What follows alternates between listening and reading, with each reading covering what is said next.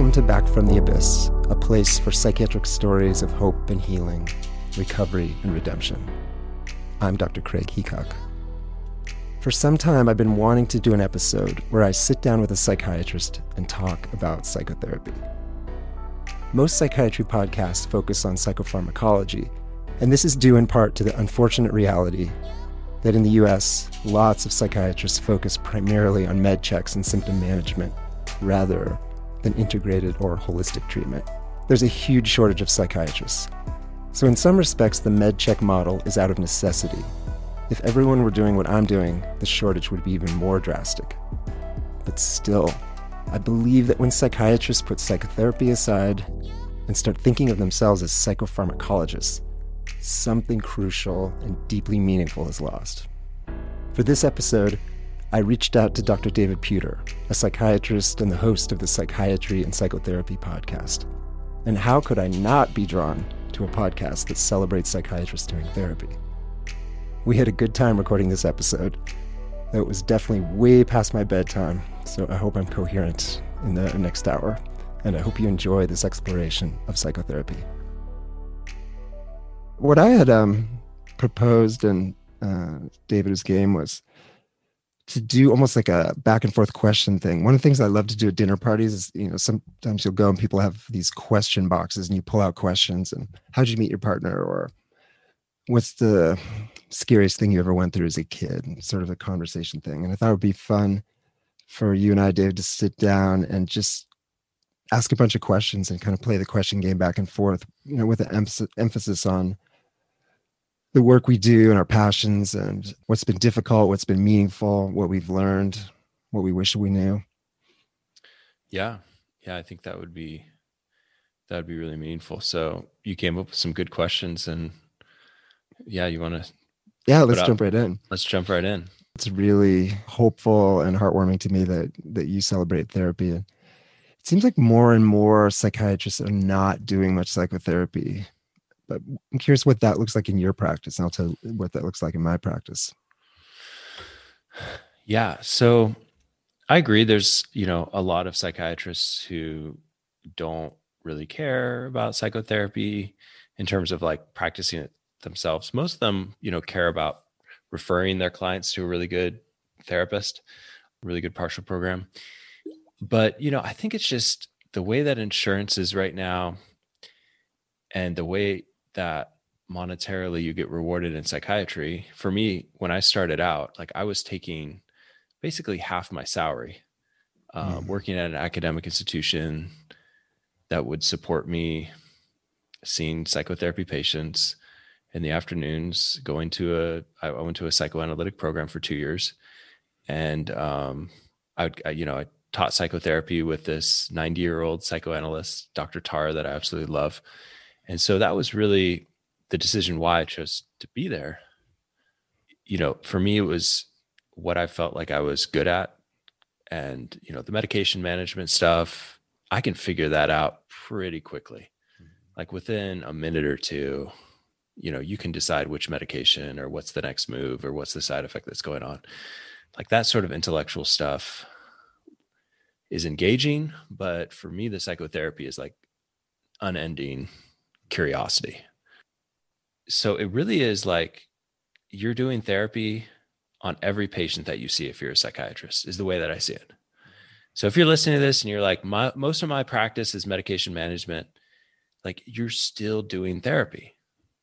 It's good therapy, and your patients will be blessed by the human interaction of someone who cares about them, someone who is in the trenches with them. It may not have that much of an impact, right? If you're just kind of, moving patients in and out of the office, it may push them the wrong direction. It may make people a little bit more skeptical of psychiatry over time. Mm-hmm. So, yeah. It is pretty striking that you think of that med check, even a 15-minute, 20-minute med check could be a therapy visit. I think, we both and our listeners can imagine sitting with someone for 8, 10, 12, 14 minutes who clearly deeply cares and wants to hear us and witness us. And us versus like sitting for an hour with someone who's giving us time, but not fully connecting. Because I think there is something about the intention. And you're right, even in a med check short appointment, you can still have the intention to really be there and care and give them every minute. What are the unique facets of the relationship that are going to lead to the most thriving? Right. And that's what I'm really curious about. And how do we improve our ability to do that? You know, I was a rower in college, and we always thought, like, how do we improve our boat speed so that we can win the national championship? Right. We want to show up every day, and we want to practice in a certain way that leads to this, that manifests this outcome, this future outcome. Right. And my coach would say, what you do in practice today will lead to that. It will be a manifestation of what happens on the day of the national championship. Like, if you train today in such a way and bring your attention to every stroke, you know, if you focus on every stroke, focus on the feel of each stroke, be totally present with what you're doing, be present with what you're trying to improve, give it your full measure, you know, it'll show up on the national championship, you know, competition. I feel that way about psychiatry and psychotherapy. Yeah. It's like, if we can train in such a way to be in that moment, to be in that moment.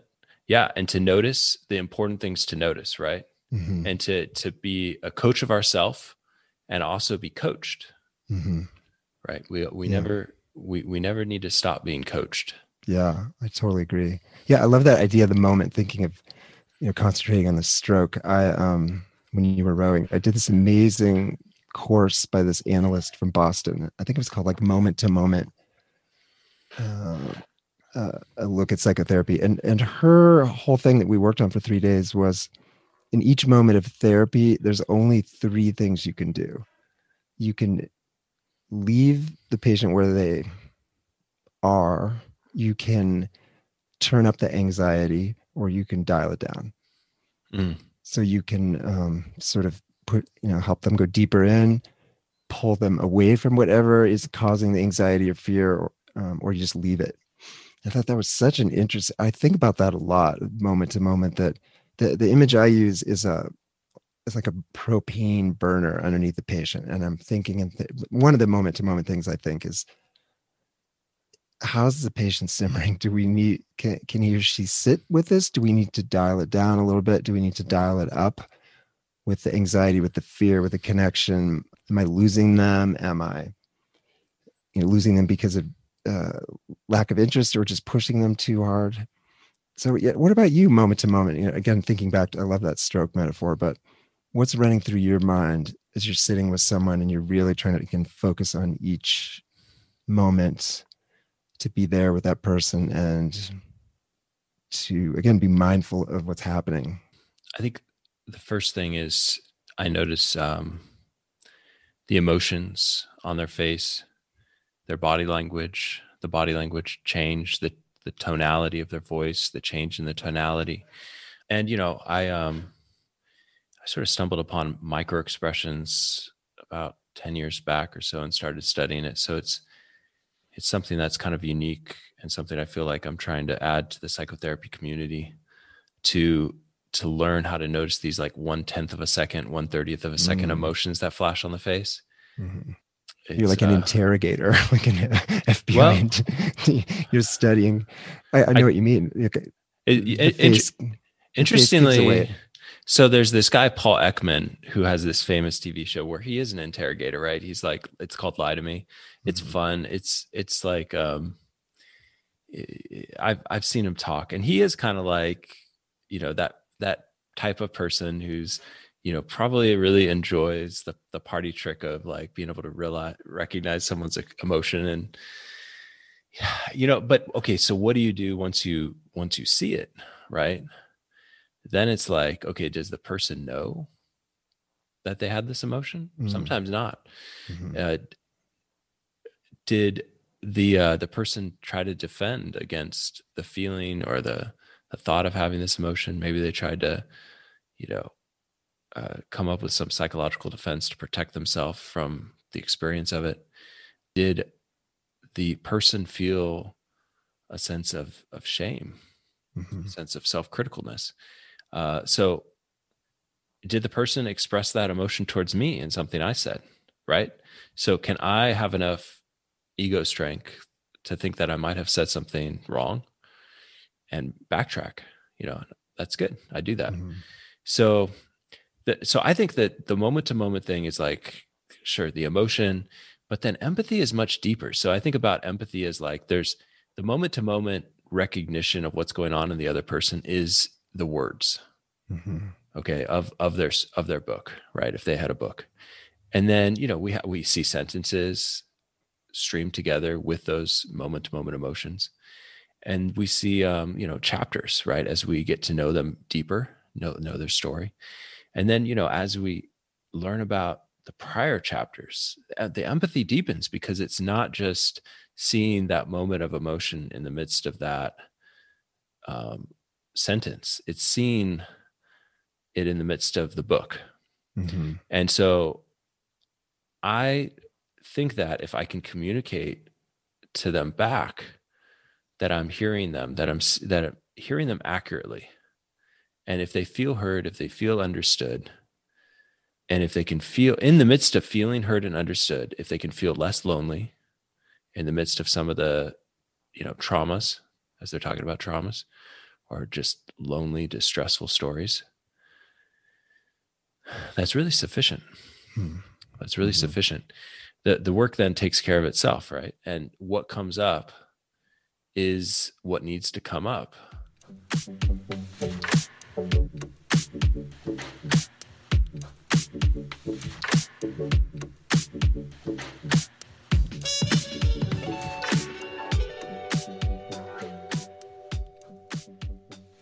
One of your questions was like, what was an early therapy event from residency that sort of changed the way that I do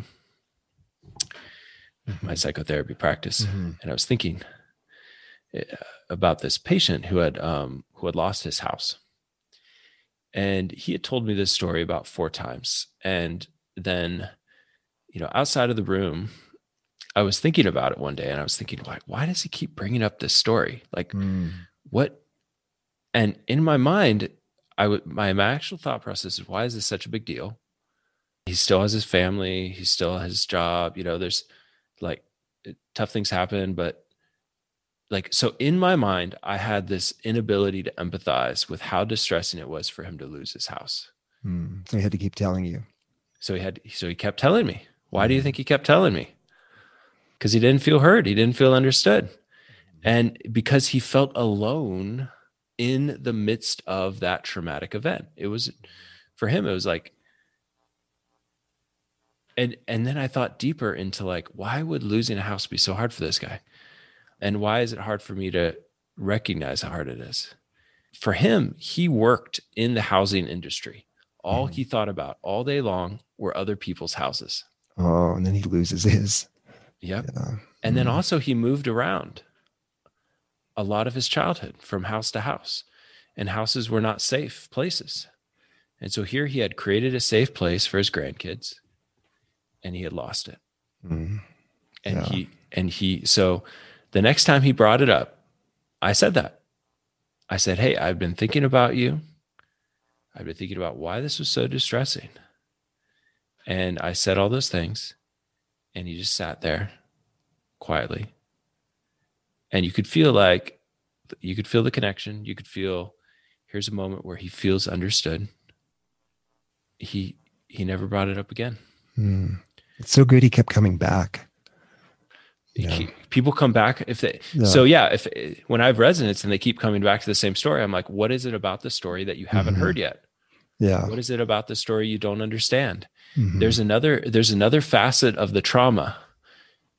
So like, for example, rape traumas, horrible events that, it's painful to listen. It's painful to hear it, but it's like, sometimes the rape trauma doesn't end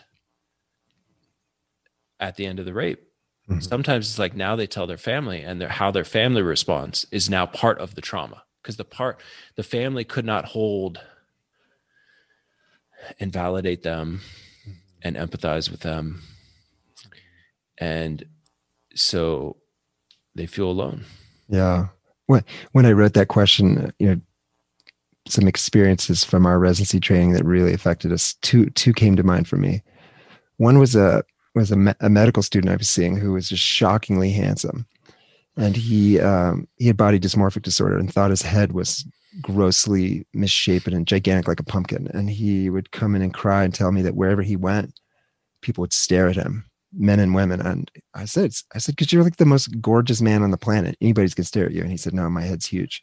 And then I had this brilliant idea. I thought, well, I have a huge head. Like when I used to play football, they had to special order helmets for me. So I thought, I'm going to bring in a tape measure, and I'm sure my head's bigger, and I'm just going to fix him in one session. So I came in, I said, hey, we're going to do something really cool. I measured my head, and then we measured his head, and mine was bigger. And I said, see, your head's not that big. And he started sobbing. He said, your head's bigger. It's true. And look how well you deal with it. This is just more evidence just how grossly broken I am. And that was, I think that moment, it really started to hit me that each of our perspectives is so subjective. Because I think part of the early therapist me thought, part of what I need to do in therapy is just get people to see it the way I do. Because clearly, I'm the healthy one, they're the unhealthy one. I'll just pull out this tape measure and say, hey, your head's fine. And he actually, shortly after that, I hope not because of that, my tape measure fiasco, he had an almost fatal suicide attempt. And I remember talking with my supervisor, and she said, yeah, everyone's story, everyone's reality is theirs alone. And and so that was the first one. That was a really powerful. Second one was in my residency program. We had 3 years. Wait. Let's pause. Back up on that. Yeah. I want to ask you a question. Oh yeah, go ahead. Okay. With all the knowledge that you know now, what would you have said to him? Yeah, that's a great question. So now I know the body dysmorphic disorder for most people is truly delusional in that there is no evidencing people out of it. It's a long-term process of trying to get people to act as if, to work sort of a dialectic. Well, maybe my head is grossly misshapen like a huge pumpkin, but I'm going to act in this way. But trying to go head on into that belief and sort of argue or evidence them out of it.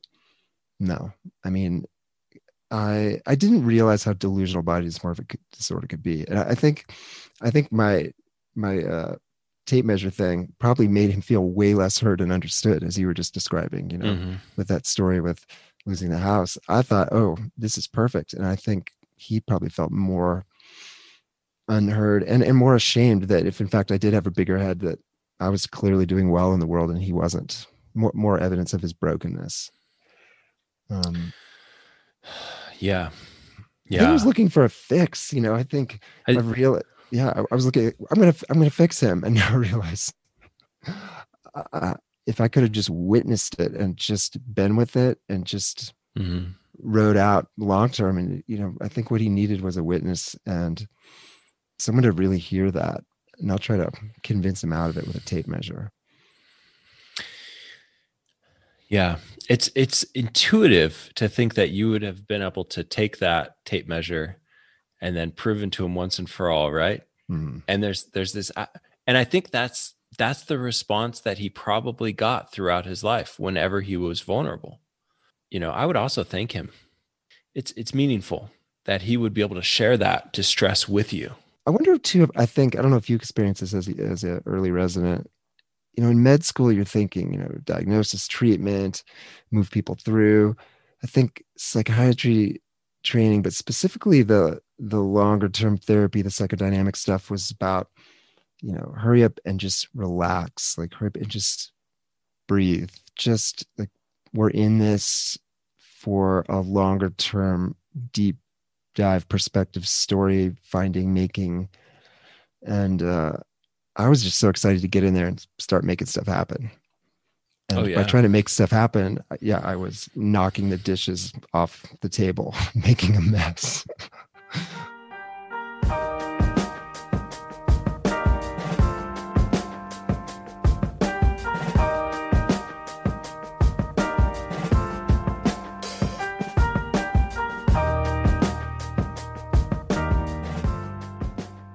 an opposite version of that. This is actually the same year, the end of my first year with one of my psychodynamic patients. She felt so deeply indebted to me. And she said at the end of the first year, I don't know how I could ever repay you. There's nothing I could ever do for you. But I think if I could give you a blowjob, like that would do it because I'm really good at that. And I just quickly changed the topic. I said, well, that's not going to happen. And I remember going to meet my supervisor. We would meet every Thursday at lunch at his East Side Providence office. And I told him this story and he laughed. He said, what did you say? I said, oh, I changed the topic. He said, oh, this is great. He said, oh no, this is months of good material. He said, you need to steer into that. He said, you steered away every once. He's like, you got to steer directly into that. Okay. You're going to have to break down what that means for people who don't have the training. Okay. Yeah. So what he meant was I needed to ask all about it and understand it and hear it and really validate it. You know, as you just said about the losing the home story, she meant that. I think she really thought this is an incredible gift and I'm offering you the most powerful thing I feel like I can offer you. And I just brushed it off. I didn't hear her. I discounted her. But steering in is, he said, you need to go back the first session and you need to explore that as long as you need to, if it takes you the whole next year of residency. And he said, and this is great. He said, this is going to be powerful stuff's going to come up, but you need to go right into this, the sexual transference, the feeling, you know, or this initial thing where she shared this and that you changed the topic and basically ran from it, because I ran from it. And we did. My memory was we were in and out of that topic for months. And then at the end, interesting, at the end of the second year, she gave me a gift certificate to the most expensive restaurant in Providence. Okay. Like hundreds of dollars. And it was kind of the same thing, but this time I knew to steer right in. I said, I can't accept this, but let's talk about it. This is such a beautiful, kind, amazing gift. And again, when I told my supervisor, he said, oh yeah, this is 2 months of material here. Oh, this is really good stuff. Yep. Yep. Yeah. I mean, okay. So just if you're listening to this, you're like, what are we talking about here? So an attachment over a year has in this unique relationship of a therapy relationship, right? And so this is the way that I'm kind of understanding this. So this person feels this debt of gratitude, which, you know, a lot of people, after you listen to them, after you help them through traumatic memories, this is what they feel towards you. They feel like a debt of gratitude. They feel very positive towards you. And by the way, this positive feeling towards you is what helps you get through some heavier material, because the positive experience of coming to this place, we're talking about this, I don't feel alone in a lot of these things anymore like I used to. Incredibly meaningful to help someone continue to do the work of psychotherapy, right? So why does she move into this is the way that I can pay you back, right? It's sexually. How has this person, what like self-worth has this person had communicated to them throughout their life in different relationships? Maybe if they were early sexualized into, one of their attachment figures, maybe they felt like this is the way I gain connection, right? This is the way I don't have anything meaningful about me, but I can give this, right?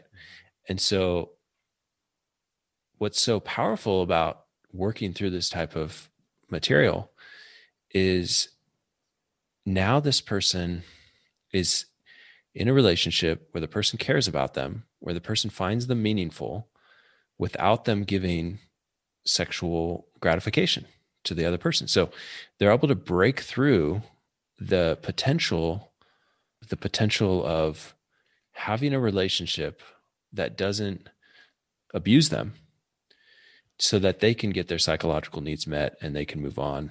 And that now they can have new relationships with people that are based out of their sense of worth as a person.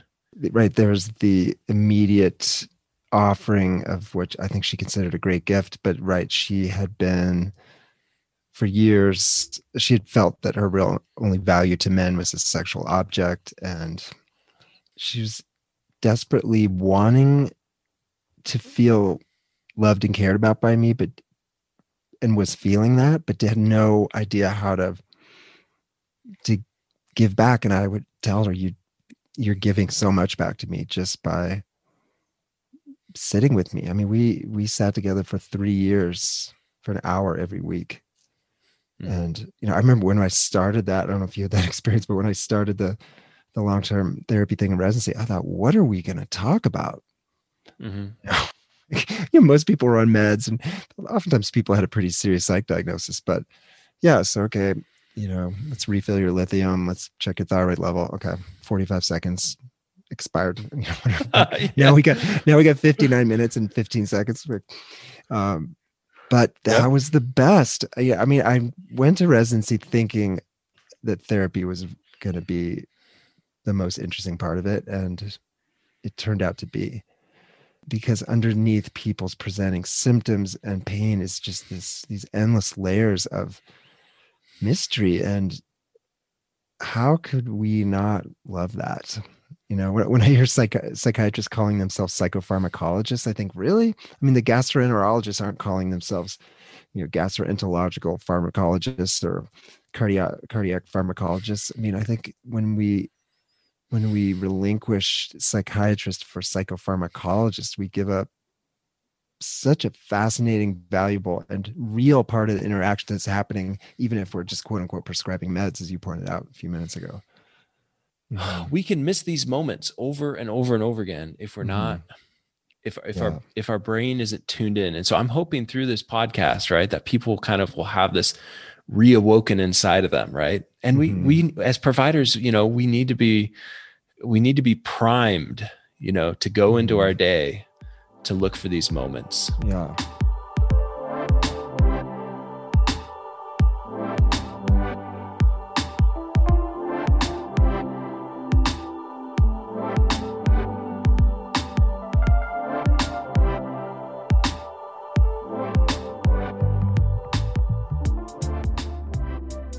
I think it's so interesting, David, that coming back to this moment-to-moment thing and I love the rowing image. It sounds like you and I concentrate potentially on very different things as we're rowing, but it doesn't necessarily matter because we're deeply focused. It's almost like, you with my micro expressions and watching, feeling and watching for emotions. It's like you're saying, oh, when I row, I watch so closely how the oar enters the water, and I follow that so closely. And it's almost like I'm saying with the way I really sort of feel the person's sort of anxiety, fear level. It's very much a feel. It's almost like I'm saying, oh, when I row, I feel the way the boat moves, and I'm really trying to be with that. And it's like neither one is necessarily right or wrong. It's just you and I are focused on very different parts of the process, but we're super focused. Yeah. Yeah. But I think you're focused on at times modulating the intensity of their affect, right? Mm-hmm. So maybe, yes, right. So maybe, we're getting maybe the same final common pathway, just different. I think you're probably very intuitive. Yeah. You're strong. You may be a little bit even more of a feeler than I am. So you're, feeling into, well, and I'll also say this, like feeling into someone else's experience was very adaptive for me to do growing up. Right. And so, but I don't think I had words for it. So I think learning the emotions, learning how to see the emotions, it kind of gave me a way to tune my, my rowing boat of sorts, to like kind of have some objectiveness to measure against my internal experience of them. When they're talking about things that maybe are a little bit more distant from the elephant in the room, you notice that. You notice there's a little bit of a disconnect. And so your response is to try to figure out what is that thing that they really want to talk about, but maybe they feel uncomfortable talking about it. Like for example, let's say a person is dissociating. Do you recognize that they're dissociating? Like if they kind of curl in, they go numb. I think for years I missed it, but I'm much better at identifying it now. Okay. And so what do you do if you feel someone is dissociating in front of you? Mm-hmm. What I would do now is I might say something like, I feel like maybe I'm losing you or you're pulling farther away. I'm wondering if we could just shift for a second and tell me what's happening in your body. Mm-hmm. Can you, I used to never really ask about somatic stuff or body. I was just, Yeah. and so oftentimes I'll do that. Like, what are you feeling? What are you feeling in your legs? Are you feeling anything in your chest? I don't feel much at all. Mm-hmm. Actually, I feel like I'm like kind of floating. I'm floating away. Yeah. And so I guess what I would do now is I would say something like, David, can you go into that floaty feeling? So actually, it might be helpful to close your eyes or not, but instead of feeling uncomfortable with it or scared by it or repulsed by it, go into it. Actually let yourself become as floaty as you possibly can be. Okay. So do you know why that probably works? No, but I would love to know. Well, I'm not sure I know either, but I would say there's an aspect of paradoxical intent there. Mm-hmm. It's like the man with premature ejaculation. And you give him the homework of trying to ejaculate 10 seconds faster than his normal 30 seconds, And by doing that, it's like the paradoxical intent. He's not able to do it. And it just keeps going, right? And I've seen that a couple of times where it doesn't always work, right?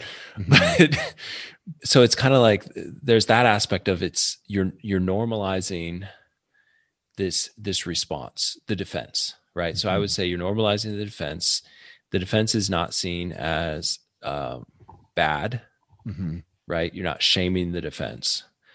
The way to shove someone into a further defense is to shame them in the midst of having that, like, which is probably what a lot of our parents did to us.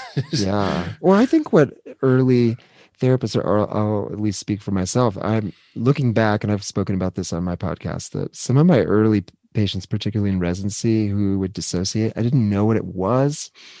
I read it as sort of shutdown, oppositionality, stubbornness, just not playing ball. And I would get frustrated, and sometimes I would act out with countertransference sadism, and I just didn't know.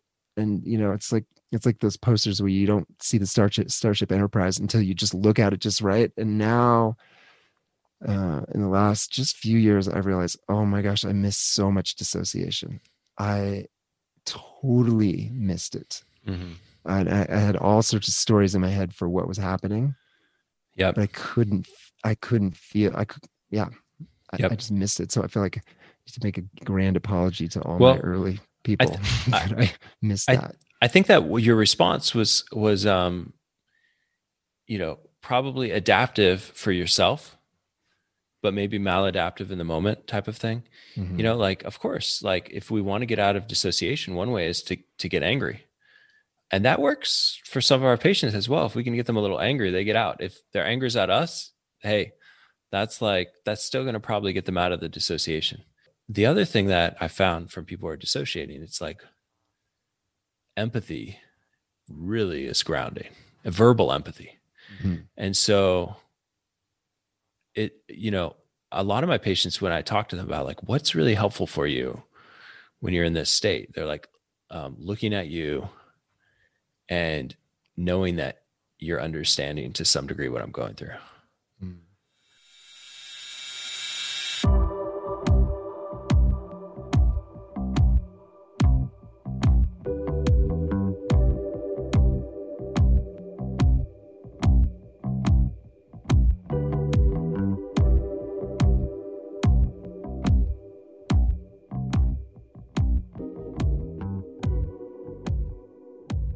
How do you sort of recharge? How have you gotten through some of those hard things? And has the podcast really allowed you to do that?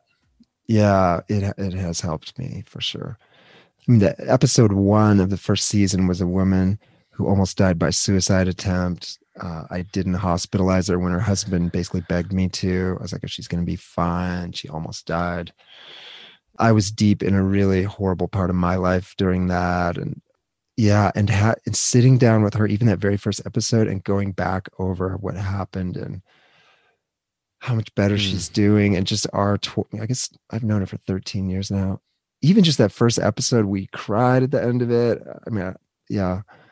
And I've had other episodes like that just remind me that, yeah, good things happen.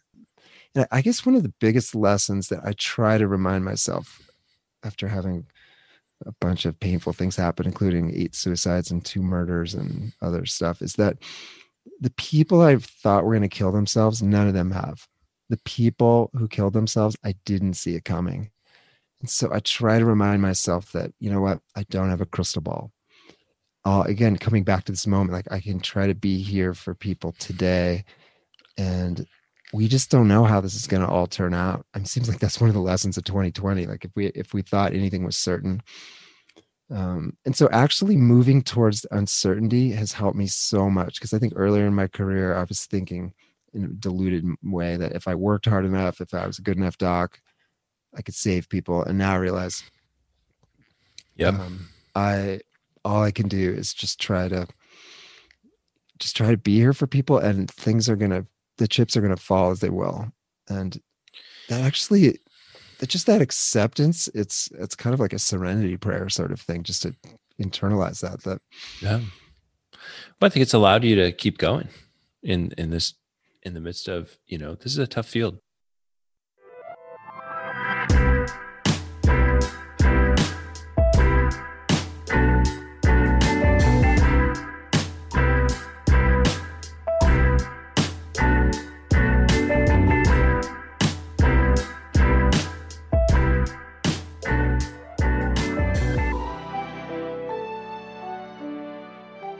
What would you say is like with the VIP client? What are you seeing? I would say for me, the most challenging VIP patients have been other physicians. And let me just tell one quick story. Shortly after I moved to Fort Collins, I started seeing a very prominent physician in Northern Colorado that was, and so I was thinking, wow, he's coming to see me. He's kind of a big deal. And shortly after starting to see him, he was really suicidal at one session. And I talked about hospitalizing him. He said, you can't make me go to the psych hospital. I know everyone there. I mean, everyone knows this guy. He said that would be so. And so I said, well, we could send you to Denver. And so then I just basically by the end said, well, why don't you just go home and we can check in tomorrow? Well, that night I found out later he got a gun. He was driving around town. Thankfully he didn't shoot himself. But as I went back over that, and when I was doing some supervision, then my supervisor, she said, you would have hospitalized anyone except for him. I said, yeah. Mm-hmm. I said, but he was a doc. He promised me that he would do anything. And I found that with other doc, my physician, I like working with physicians, but it is challenging because, they know just enough to sort of get in my head. And I identify with them and they identify with me, and I think almost too much. So some of the most powerful relationships I've had working with patients have been docs, but also some of the most scary, and I felt like a couple different docs I work with maybe took a couple years off my life from just the stress of it. But I think that, coming back to your thought, like when you do have these VIP clients and there's something really going wrong, then and if you compare them to yourself, right? Mm-hmm. And you think like, this person's kind of like me. Mm-hmm. I think that's kind of where we get kind of like activated maybe mm-hmm. a little bit more, like, okay, this person is more like me than most clients. And so therefore now it's like the empathy goes out of empathy and into immersion of sorts, mm-hmm. We're no longer with one foot in our own life and one foot in their life. We're with both feet in their life, right? Mm-hmm. Which for some clients, that's what they want. They want someone who has primary maternal preoccupation for their life. And so, the more sophisticated they are, and if that is truly their unconscious psychic desire, they'll find a way to find someone that will give them that, right? I think I do what I can, and then I leave it all like kind of like a rower. I leave it all in the water. Yeah. No, I'm envious. But I'm saying that with like, I can tell you that there are some clients like that, like just eat me up, and then I get supervision for it, or I get therapy for it. I see someone, I process it, and sometimes I process it with like 6 or 8 people. So I have some good guy friends. I'll call them. And it's like my brain will try to change my environment until it gets back to more of an equilibrium. So yeah, that makes a lot of sense. It's almost like people say, if you're having trouble sleeping, write down your worries, like put them somewhere, and then you go to sleep. Like you're able to sort of take the people that are really worrying you and, okay, I'm going to take this to supervision or colleagues, or that's going to be the way, process it. And then, that's a cool trick. Well, I don't know if it's a trick. I don't think it's a trick. No, I think it's a good practice. I do. Yeah. I will say that I think that my being very athletic has helped me, like being in sports, and continuing to be like pretty competitive in what I do. I think it does release a lot of stress for me. Yeah, I agree. And so kind of having that balance. Yeah. I think I would lose my mind if I quit running and biking. Like that's my sanity. Yeah. Yeah. But do you ever feel guilty taking time off? To do one of those, or time off from work? Time off from work. Yeah. I used to much more. Yeah, much more. But now my kids are gradually, well, they did leave the nest, but with COVID, they're back in the nest. I'm just realizing more and more like time is short. My kids, I think you have little kids. My kids are on the cusp of adulthood, and yeah, I realize I need to run and be with friends and play guitar and, call you late at night and do this recording. this kind of stuff nourishes me. It's life-giving. Yeah. It's life-giving for me too. And so it's like, some people wonder like, how do I do all the things that I do? It's like, well, because it balances me, like talking about these things. It gives me deep sense of meaning and purpose. I think someone's going to listen to this who's young in their profession, and they're going to feel a little bit less overwhelmed, a little bit less stressed, a little bit less burned out. And that is incredibly meaningful. If just a couple people, right? And it'll probably be more than a couple people, right? I'm hoping, but that creates meaning as well, right? Because we cannot fight the mental illness battle by ourselves. And maybe that's what helps me. I was thinking about one of the negative reviews I got, and it was like, Dr. Puder talks too much about things that are very fringe, like psychotherapy, exercise, diet. And I'm like, what? I'm like reading this and I'm like, fringe. I'm like, the fact that I didn't think that these were fringe and you think that they're fringe, maybe that's why you should listen to this podcast more, buddy. But, he was looking like some of these people are just pure psychopharm. That's all I want to learn. That's all I need to learn. Or like a ton of like nurse practitioners I know listen to my podcast. And it's like, I'm glad that they're learning. Like, it's not just all about meds. The relationship really matters. Exercise, diet, all of that stuff plays a role, Yeah. I mean, that's, I often think of our work as gardening, and the meds are like fertilizer. I mean, fertilizers are just often super helpful, especially for damaged soil. But gosh, if you're just doing fertilizer management and not getting out there and working the garden and figuring out what to plant and looking at the conditions, I mean, that's what's so rich about what we're doing. And it's and hopefully seeing the big picture, right? So it's like seeing the big picture, because we've been at so many different places in patients' lives. As a psychiatrist, you uniquely spend 2 years in a psychiatric hospital in an ER setting. The first 2 years of your practice are very heavy in that.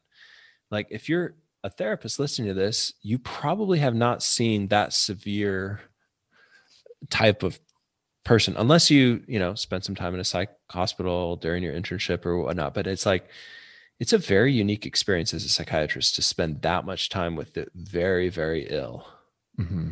Yeah. I wonder if that's a little bit of the basis of kind of the anti-psychiatry movement. And just that there's, I think, I had no idea going into psychiatry that there would be like whole podcasts and just like thinkers and books sort of going after what we do. But I wonder if part of that is, as you just said, a lot of people just have not experienced what regularly walks in the door.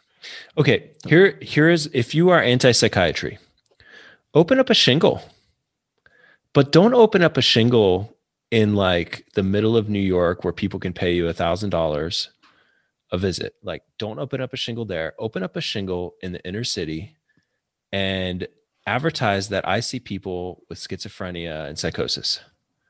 Okay. Like, good luck.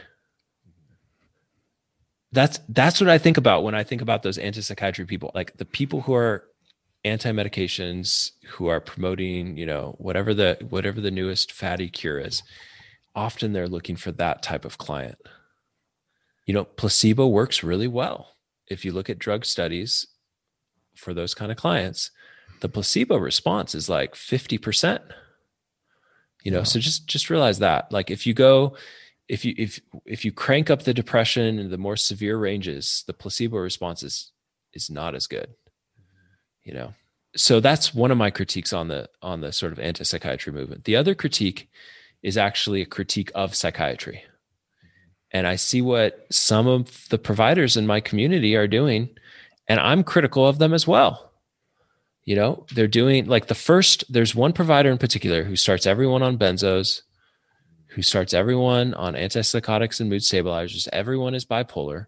Everyone is, the first question that comes out of his mouth on subsequent visits is, what do you need a refill of? And the patients are languishing, Yeah. And so unfortunately, because he only spends, he sees like 10 an hour or 20 an hour, it's like ridiculous. It's like, because he's seen so many patients are experiencing that sort of not so good experience, Yeah. What I was going through, I think every community has at least one or two, if not more, psychiatrists like this who are just pouring pills on the symptoms and I don't get it. I don't. And being put on crazy amounts of benzos and stimulants and 7 or 8 meds by 1 or 2 visits. And I just think, okay, theoretically, we all had similar training, and theoretically, we're all wanting to help people thrive. In what world do you start people on 2 or 3 milligrams of Klonopin? In what world do people get up to 80 milligrams of Adderall by the 2nd or 3rd visit? I mean, yeah, you're right. I agree. I think there's some bad actors out there, but I wonder what are they thinking? There are probably well-intentioned people. It's not like they have a moral failing, but they are convinced by clients to do whatever the client wants. And so they're probably more of the high trait agreeableness type of person who, like, if the client says, hey, benzos are the only thing that's worked, they may not lean into like, hey, but this person only tried an antidepressant for 1 week. They've never done therapy. They've never done partial. They have borderline personality disorder, and benzos don't really help people with borderline personality disorder. It may actually worsen long-term outcomes. So it's like, are they really looking at the big picture? Are they really thinking through all the scenarios where this could go bad? That's interesting to think of agreeableness as potentially leading to bad doctoring. I hadn't thought of that necessarily in that context, but that makes a lot of sense. That, right, the doc could be thinking, well, I want the patient to be happy and to feel like this visit was worthwhile, and he or she wants 2 milligrams of Xanax at night and 60 Adderall, and she won't leave happy if she doesn't get that. I think that everyone has like an individual story. So I hate to make generalizations about like, oh, this person's doing this nefariously. I would say most people, that just some clients like wear them down. And then it's kind of like, okay, this person has worn me down, and I don't know what to do next because they're still not getting better. Yeah, that's a good description. Being worn down. right, you can just imagine if it's later in the day or it's the person's repeated visit, and and you're thinking, okay, this could work short term. The benzos or stimulants or something, and it's not a good long term option. Or I'll just throw more meds at this, even though I know that's not going to fix it. But then at least the person will go away for a while, just wearing down. Because it's hard to say no. I think it's oftentimes people more and more come in with an idea of what they think they might need. And yeah. Especially if you're, like I said, if you're a little bit higher trait agreeableness, if you're higher, affective empathy, which I think you are higher in. And I think for it's like the boundaries then become something that maybe, you learn over time. Right. And, hopefully you learn how to have a voice, and how to communicate with people, what you will and won't do. And I had one patient just this year who was adamant and wouldn't try other medications that I felt like were a better fit for her and her age. She was older. And so finally I said, and she would come in and she would complain about the copay, and everything. And so I said, you know what? I think at this point we've kind of reached an impasse. Like every time you bring this up, every time we have this discussion, and I think you're entitled to search for a provider that, will meet your needs. Unfortunately, we don't practice that here. She's like, well, can you refer me to someone in your group? I'm like, none of the other psychiatrists in my group practice that way. So I think you need to go to this other group that honestly, I think they'll give you probably what you want. I said, you know what? And I'm not even going to charge you a copay for today. So I walked her out. I gave her a refund. She was upset, of course. I tried to lean into the upsetness and be like, hey, I think your goal of overcoming this is a good goal. I would like to help you in that goal. You would like to be helped in a particular way that I don't feel comfortable helping you in. And so I feel like you're entitled to find the solution that fits your need the best, right? The way that you would like the goal to be met. And you know what? If you want, you're more than welcome to come back here. Well, she came back about 2 months later. She's like, oh, I went over there and they treated me like much worse than you treated me. Notice the wording on that is like, you treated me bad, but they treated me much worse. Yeah. And, oh man. So, it's like 6 months later, and I think we found something that works a little bit better, and life is not quite as grim, I've had so many people say, oh, I'm so worried you're going to fire me or not see me again. Or there's a lot of rejection fear. But yeah, I think that happens more. Right. And I think that happens from attachment. I'm starting to feel close with you, Craig. And all of a sudden, Craig, I'm not sure you're going to want to be my psychiatrist anymore. I feel like now that you really know me, you must want to also reject me as everyone else has rejected me. And you're like, the best response to that, I think, is like, that would be very scary to feel that. And to lean into that empathy of like, it must be very scary to think that I've had patients where like, I didn't realize how much they thought I was going to fire them until you check in. And then you just start checking in and it's like, that's what you're going to check in with at the beginning of the session. Well, this week, did you feel like I was going to fire you or abandon you? Yeah, pretty much all week long. And so with those patients, I'll usually end the session at, hey, just want to let you know that like most weeks, I will probably only have positive feelings towards you this week. I like that. That's good. And you may have the thought that I'm going to fire you, but I just want to let you know, we can talk about it next time at the beginning of the session, but I'm not going to have that thought this week.